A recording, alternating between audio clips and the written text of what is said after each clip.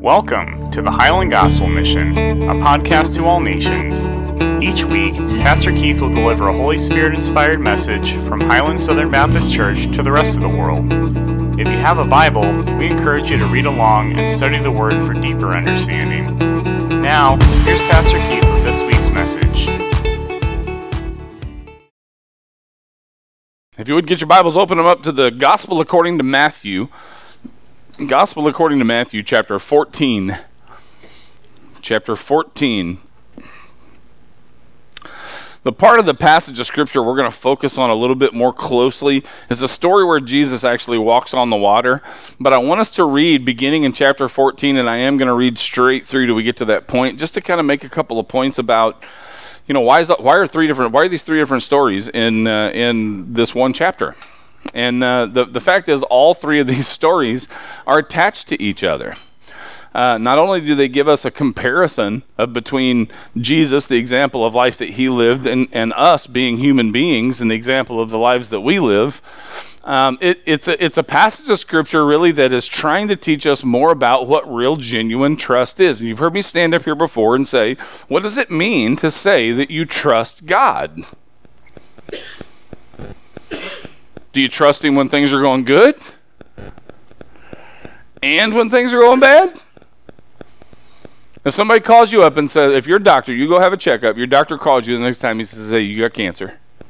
You've got a lot of stuff in your mind to process at that point, right? But ultimately, who's it up to? It's up to God, right? The question is, are you okay being used any way he chooses? We got a Kevin in here today. Lord used him in major ways. Leave any marks, Kevin? Yeah. When we say, Jesus, I trust you, it isn't, Jesus, I trust that the story you told me is true. It's, Jesus, I trust you.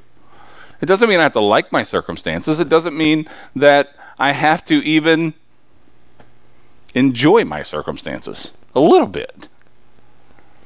The truth is, if I trust God, what happens that ultimately I can't say, I don't like it, makes me feel bad, creates a lot of work for me, but I trust you. It's going to hurt, but I trust you. I'm going to be ridiculed all throughout my life, but I trust you. People are going to call me names. It's going to get real, but I trust you. Why do we see so much depression in the church today? One simple answer to that question: why do we see so much depression in the Big C church today? What's the number one issue? I just opened this whole message up with it. Trust. If the way the Lord chose to use you meant you die a young death, is that okay? Should be. If the Lord chooses to use you to be 98 years old, broken down in a wheelchair, not able to feed yourself. I don't know how many older people have come to me and said, I don't know what he's holding on for. I'm like, I don't either, but I'm pretty sure he's right. If you're still drawing breath, he still has something for you to do here. Because my dad told me, and it's stuck with me ever since, never taken anybody that he wasn't done with. God has never taken anyone that he wasn't done with. Do we trust him? Let's take a look at the first part of this story and talk about how this actually is going to mesh in with these other two stories, because it's a little bit different. This one actually starts with John the Baptist's death. So in Matthew chapter 14, starting with verse 1, it says, at that time, Herod the Tetrarch heard the news about Jesus and said to his servants, this is John the Baptist. He has risen from the dead, and that is why miraculous powers are at work in him. For when Herod had John arrested, he bound him and put him in prison on account of Herodias, the wife of his brother Philip. For John had been saying to him, it's not lawful for you to have her.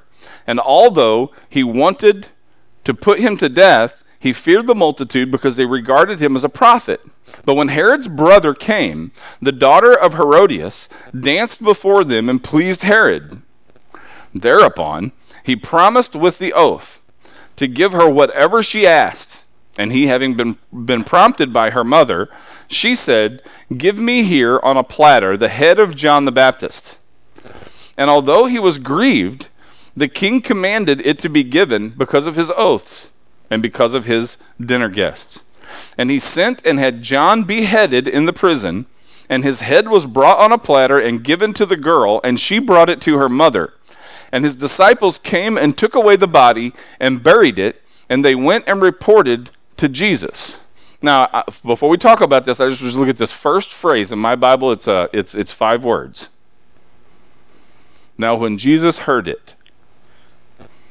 Now, what we need to do at this point is put ourselves in the emotional state that this would put Jesus. Now, we're going to sit here and say Jesus was 100% God. Amen? He was also 100% man. You cut him, he bled. You punched him, it hurt. He's a human being. He had emotions, just like a human being did. You remember when John and Jesus met? Before they were even born. When Mary visited Elizabeth 6 months into the pregnancy, the Bible records for us that John leapt in Elizabeth's womb just being in the presence of Jesus. So I want you to pick up on this. What does this mean when it comes to the relationship between John and Jesus? Close. These are the only 2 individuals on the planet who have any idea what the indwelling of the Holy Spirit is. There were things that Jesus said that John got because of the indwelling of the Holy Spirit. When Jesus had a passion for his calling, when he had a passion for the mission that God gave him, John shared that passion. Because the Holy Spirit indwelled him, he was passionate about the things in ministry. If there was one person on the planet that Jesus could have absolutely said, there's one person on this planet that I am attached to physically, emotionally, spiritually, who is that person? John the Baptist. That's who he was.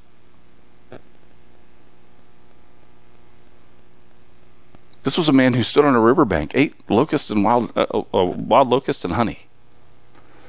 Literally skinned out a camel, and that was what he wore for his clothes. Stood on a riverbank shouting for people to repent, for the kingdom of heaven is at hand. A man who's seen what was coming before the first apostle was called. And Jesus just receives word. He knew it was coming, I'm sure. But he receives word that John has been beheaded. And what could this possibly mean to Jesus? Well, the first thing, who does he have now? Let's take a look at what it says he did. Verse 13.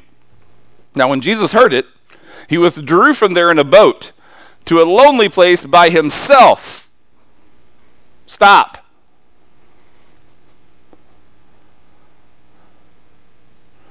What kind of an effect did the death of John have on Jesus?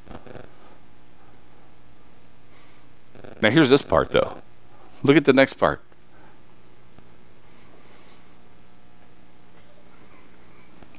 We're going to read 13 over again because I don't want to split it. When Jesus heard it, he withdrew from there in a boat to a lonely place by himself. When the multitudes heard of this, they followed him on foot from the cities.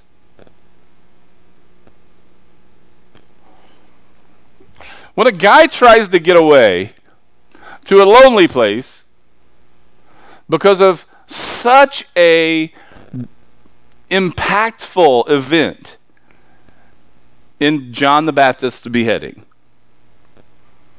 it says that he intentionally withdrew to a lonely place to be by himself. But all these people that knew who he was, they found him.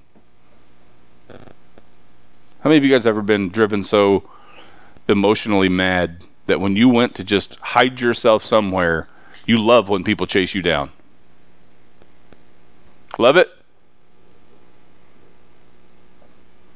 No, we don't. Look what Jesus did.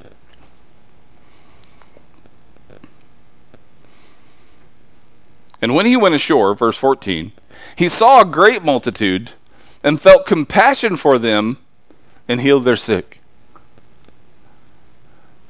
Why didn't Jesus just say,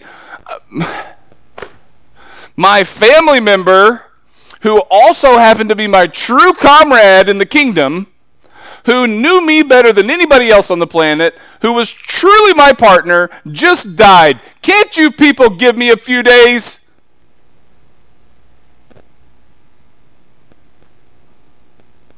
Here's the deal with trust. Trust allows you to take the emotion off the table. Trust allows you, without emotion, to see what it is that God wants us to accomplish, and then see the ability to accomplish through what he gives us. Most of us, our cheese slides off the cracker when we lose it emotionally. Am I right? Would it be nice sometime just to go somewhere, get away by yourself, and not have anybody bug you?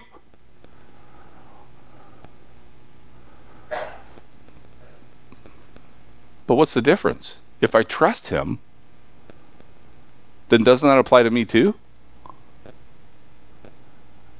Doesn't that also mean that people are allowed to call me and interrupt my day? You see what I'm saying? If I trust God, it pulls out blocks. It pulls out walls. If you trust God, it pulls out more walls. Before you know it, we're not worrying about the things anymore that we don't have any control over. We're worrying about only the things that we can have control over. We're not worrying about the things we can't fix. We're fixing the things that we can fix. Trusting God says, I don't know what the next minute's going to bring, but I'm okay with that.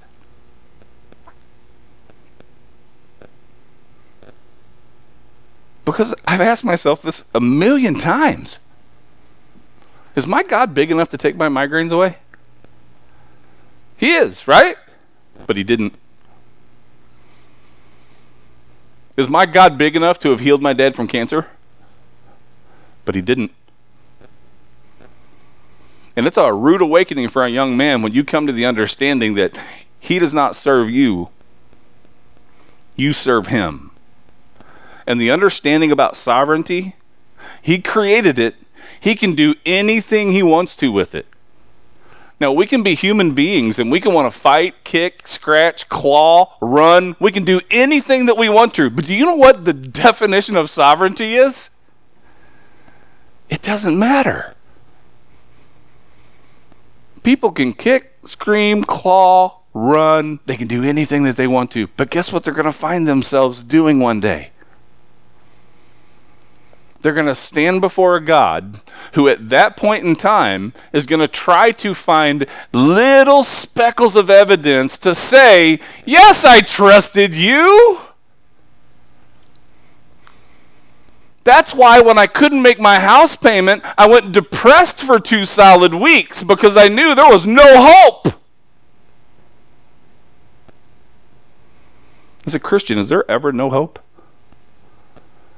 See, the problem's not that there's no hope. The problem usually is what we're hoping for.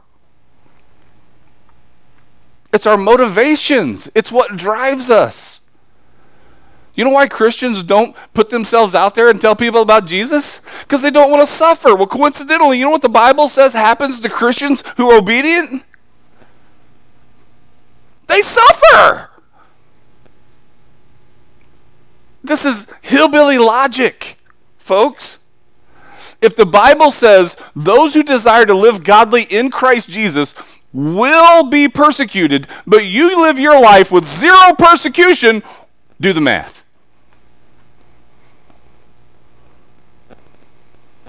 Because the biggest problem in this country today is we don't trust God.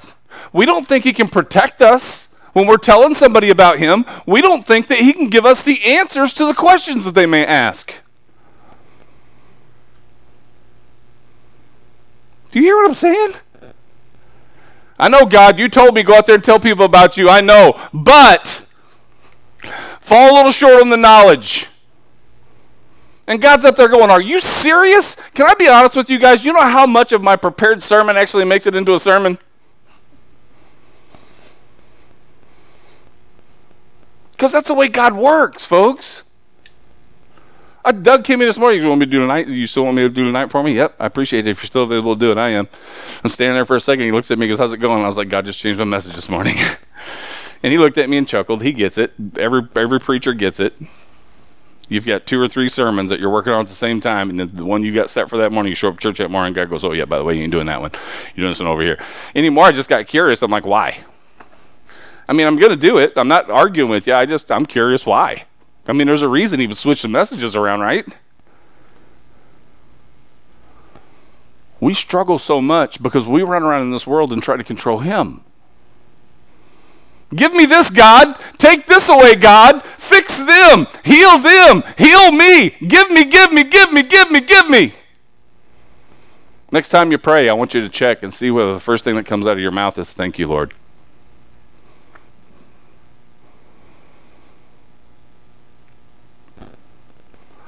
And I've said many times before, what would you think about a friend like that? Anybody ever had a friend like that? Only time they ever talk to you is when they need something. You appreciate that friendship? We serve a God who poured his blood out for us. And we do that to him.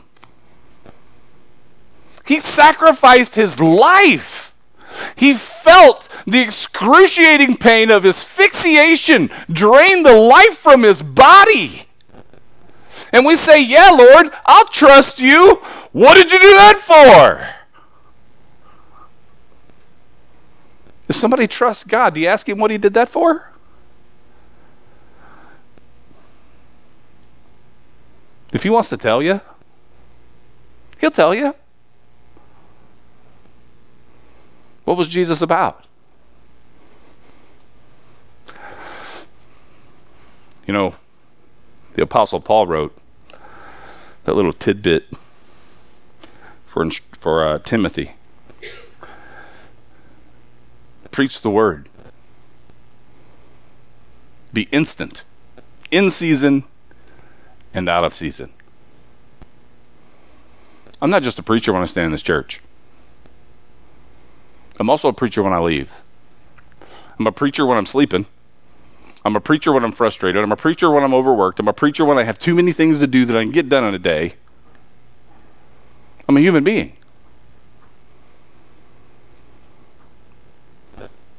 I used to think that there were really serious consequences to things that I didn't finish in a day.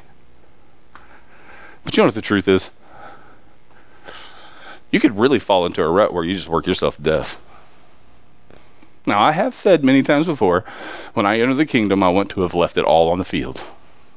I believe that if a person slides into the kingdom of heaven with all of your energy and all of your sleep caught up, you're doing it wrong. We should be leaving something on the field. At night, I got really bad about, especially over the last 6 or 7 weeks, I sit down in the evening and I go, Lord, this hurts. He goes, and just that conversation me and him have, and he goes, yep. I expected some super philosophical, spiritual, applicable thing to life. This hurts. Yep. But what's the alternative? We get done what we can get done. Just listen to what the Lord tells us to do. What we don't get done, he's going to take care of. It's going to smooth out. It's going to smooth the edges. Why? I mean, I can get frustrated. I got a plan in my head every day. And you know what really frustrates me in my day-to-day operations? God changes my schedule. That's frustrating. How many of you ever been late to church? Ever been late to church? You feel bad for it? Do you know that God could have actually been saving your life? One circumstance in your life that could hold you back 5 minutes could have prevented a head-on collision. 30 seconds. God could bar your brain from realizing that you didn't have your phone. You get to your truck, start it up. You are right on schedule with having a head-on collision 5 minutes down the road. But God prevented you from seeing that you were missing your cell phone. So when you got to your truck, you stopped, turned around, went back in your house, got your cell phone, went back to your truck and left. How do you know that he didn't just save your life? You don't. The big question is this: do you trust him? There are no coincidences. I'm going to read straight through this one, make a quick point, and then we'll get to that last section. Jesus said to them, look at 16. I'm sorry, I'm all lost. 13. I'm going to read straight through. Now when Jesus heard it, he withdrew from there in a boat to a lonely place by himself. When the multitude heard of this, they followed him on foot from the cities. When he went ashore, he saw a great multitude and felt compassion for them and healed their sick. When it was evening, the disciples came to him saying, "The place is desolate, the time is already past, so send the multitudes away, that they may go into the villages, and buy food for themselves." Jesus said to them, "They do not need to go away. You give them something to eat." And they said to him, "We have here only 5 loaves and 2 fish." And he said, "Bring them here to me." And ordering the multitudes to recline on the grass, he took the 5 loaves, the 2 fishes, he looked up toward heaven, he blessed the food, and breaking the loaves, he gave them to the disciples, and the disciples gave to the multitudes. And they all ate and were satisfied, and they picked up what was left over of the broken pieces, 12 full baskets. And there were about 5,000 men who ate aside from women and children. You remember me preaching this message maybe a few weeks ago when we talked about the feeding of the 5,000. The same message or a message applies here that applied there. With the feeding of the 5,000, Jesus, he feels compassion on the people. He gathers them all up. And then the disciples decide that they're going to be reasonable individuals watching out for the well-being of these people. If we don't send these people away, they're going to be walking away in the dark. And there's no place around here for them to eat. Jesus says, you give them food. And what did he say? We only have 5 loaves and 2 fishes. What have these guys seen up to this point? They've seen the lame walk. They've seen the blind receive sight. People who are blind from birth. They've watched individuals with internal bleeding be healed of their internal bleeding. People who had diseases, leprosy, which is not curable. And him curing individuals of leprosy. They have seen everything. And Jesus, they walk up to him and say, Jesus, these people are getting hungry and there is nothing around here for them to eat. We just don't know what we'll do if it gets dark. And Jesus is going, did you forget who I am? I can see this, him going, did you forget who I am? Well, the fact is, on a day-to-day basis, I believe 10 to 20 times a day, do you know what God has to tell us as individuals if we'll just open our ears? Don't you know who I am? And there's one little nugget in here that we miss. Jesus wasn't being critical when he said, you give them something to eat.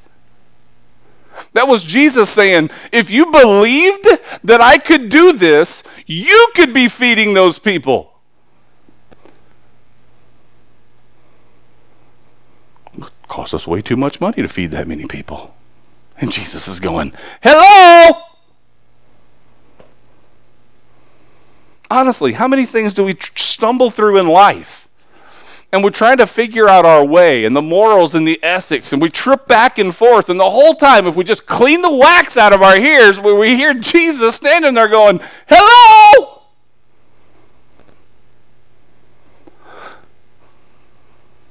The apostles trust him.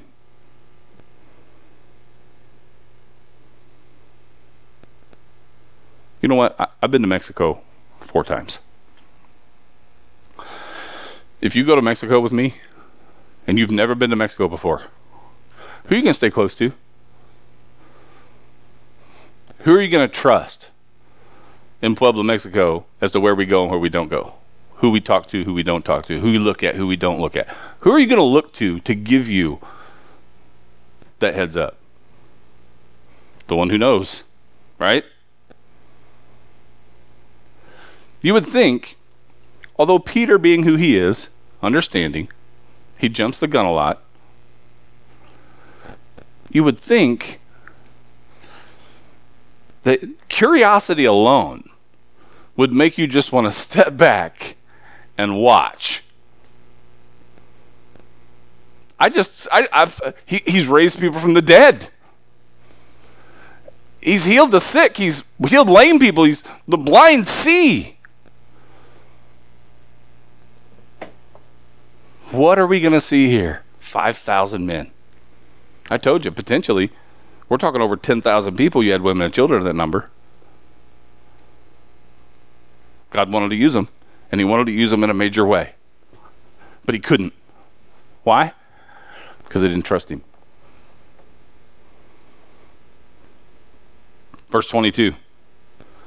Immediately he made the disciples get into a boat and go ahead of him to the other side, while he sent the multitudes away. After he had sent the multitudes away, he went up to the mountain by himself to pray. When it was evening, he was there alone. But the boat was already many stadia away from the land, battered by the waves, for the wind was contrary. And in the fourth watch of the night, he came to them walking on the sea. When the disciples saw him walking on the sea, they were frightened, saying, "It's a ghost." And they cried out for fear. But immediately Jesus spoke to them, saying, "Take courage, it is I. Do not be afraid." And Peter answered him and said, "Lord, if it is you, command me to come to you on the water." And he said, "Come." And Peter got out of the boat and walked on the water and came towards Jesus.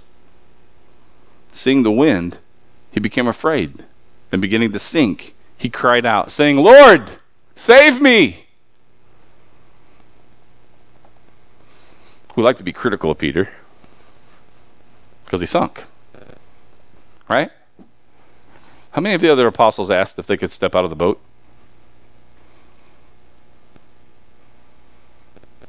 It took a lot of courage for Peter to step out of the boat, right? And there's a whole bunch of us Christians that are right there.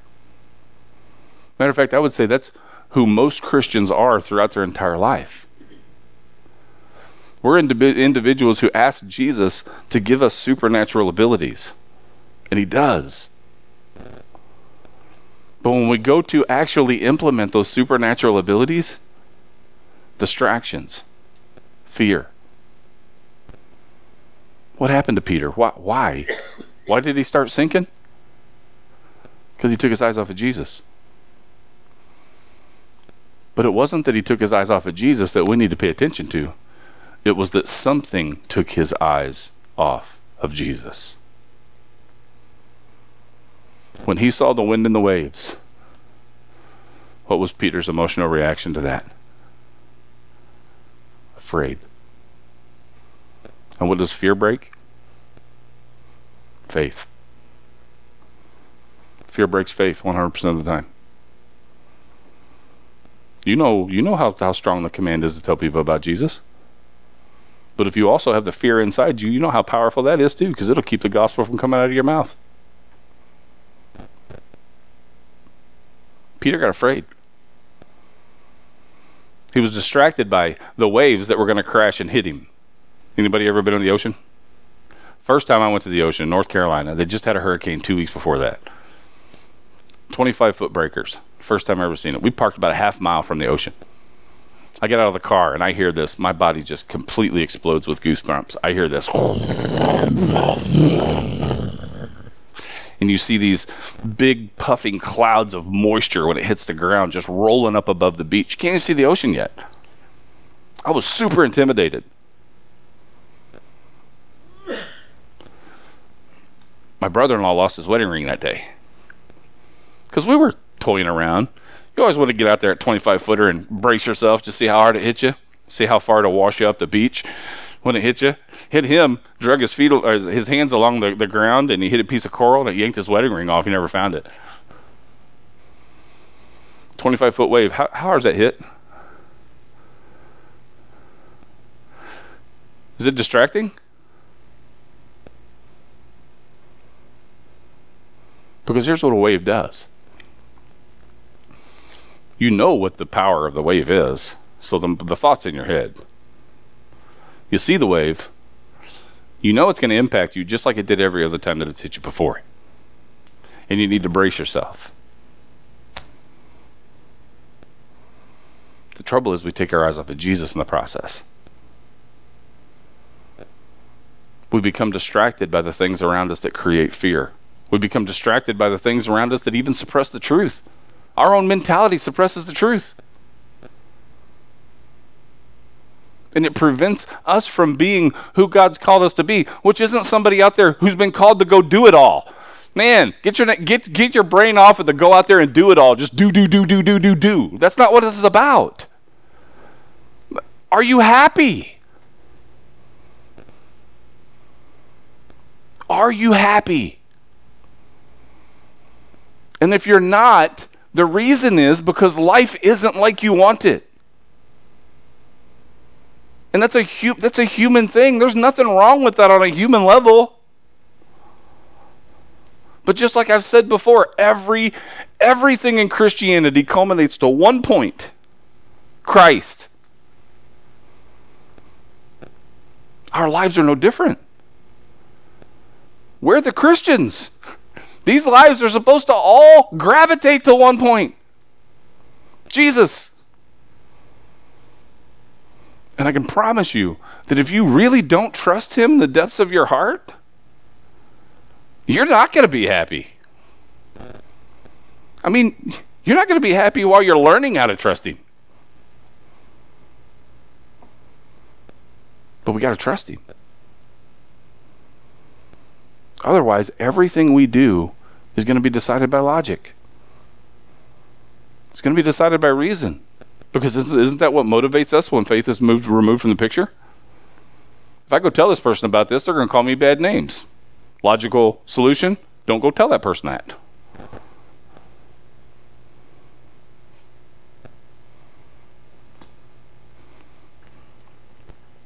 I know that every one of us that are in this place have fears and things to overcome. And I don't want you to take this message as me being someone who's up here criticizing you because of whatever shortcoming that you may have in life.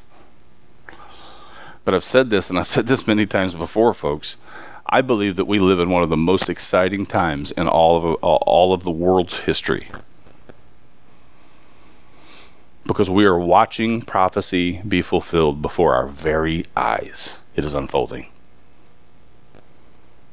If you don't see it, you're not paying attention. Because I'm telling you, it is everywhere. Tried to get gas in Potosi the other day. No cash. So I thought I'll go up and hit the one up on Highway 47. Washington County still. Got to that one. Guess what all the pumps said? No cash. Anybody here ever had trouble getting cash at Walmart? Using cash at the self-checkouts? Have you seen the shortages that are happening? What do you think that's leading to? Electronic currency. Once they get electronic currency, then what are the possibilities? The global bank's coming, folks. You look the last 20 years, the steps have been being made towards the electronic advancements, the electronic currency. It's coming.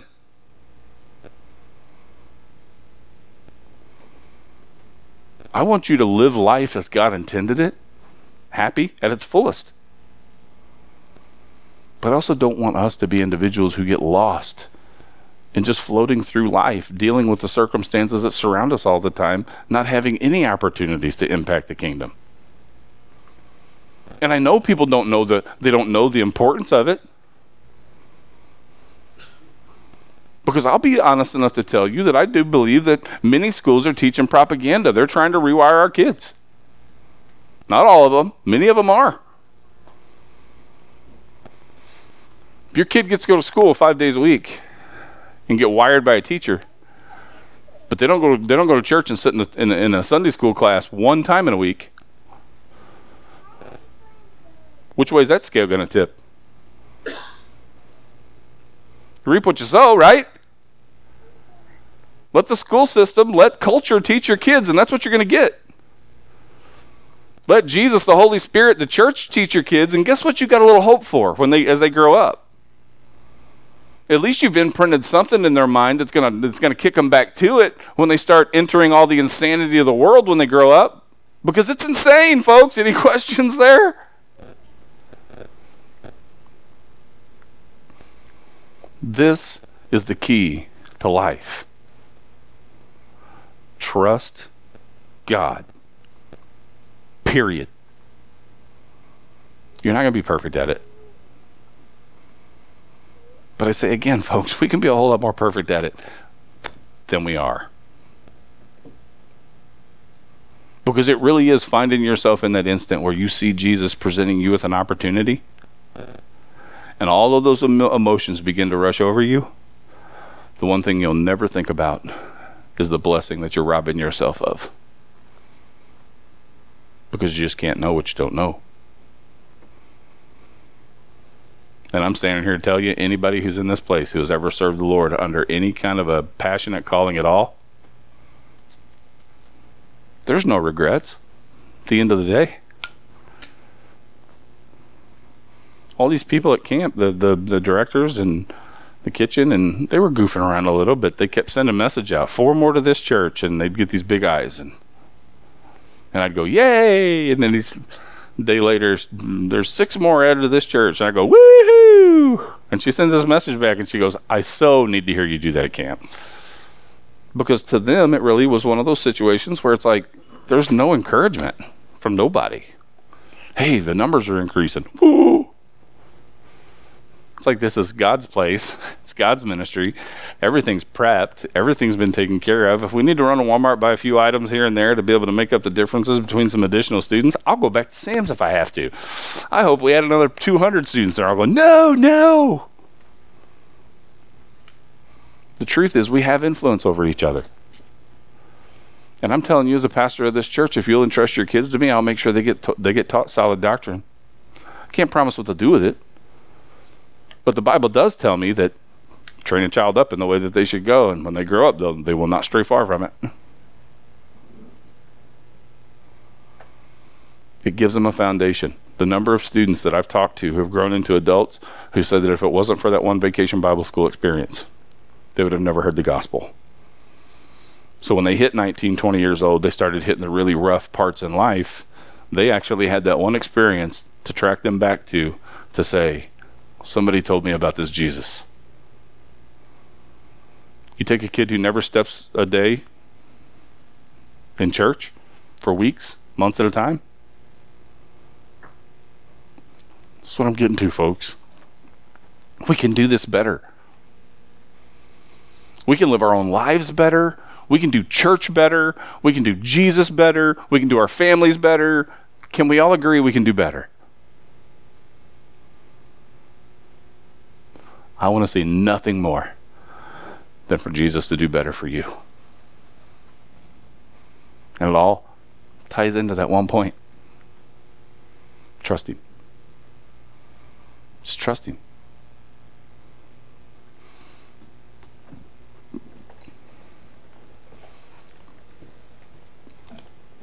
If you're here this morning, you've never placed your trust in Jesus Christ, your personal Lord and Savior.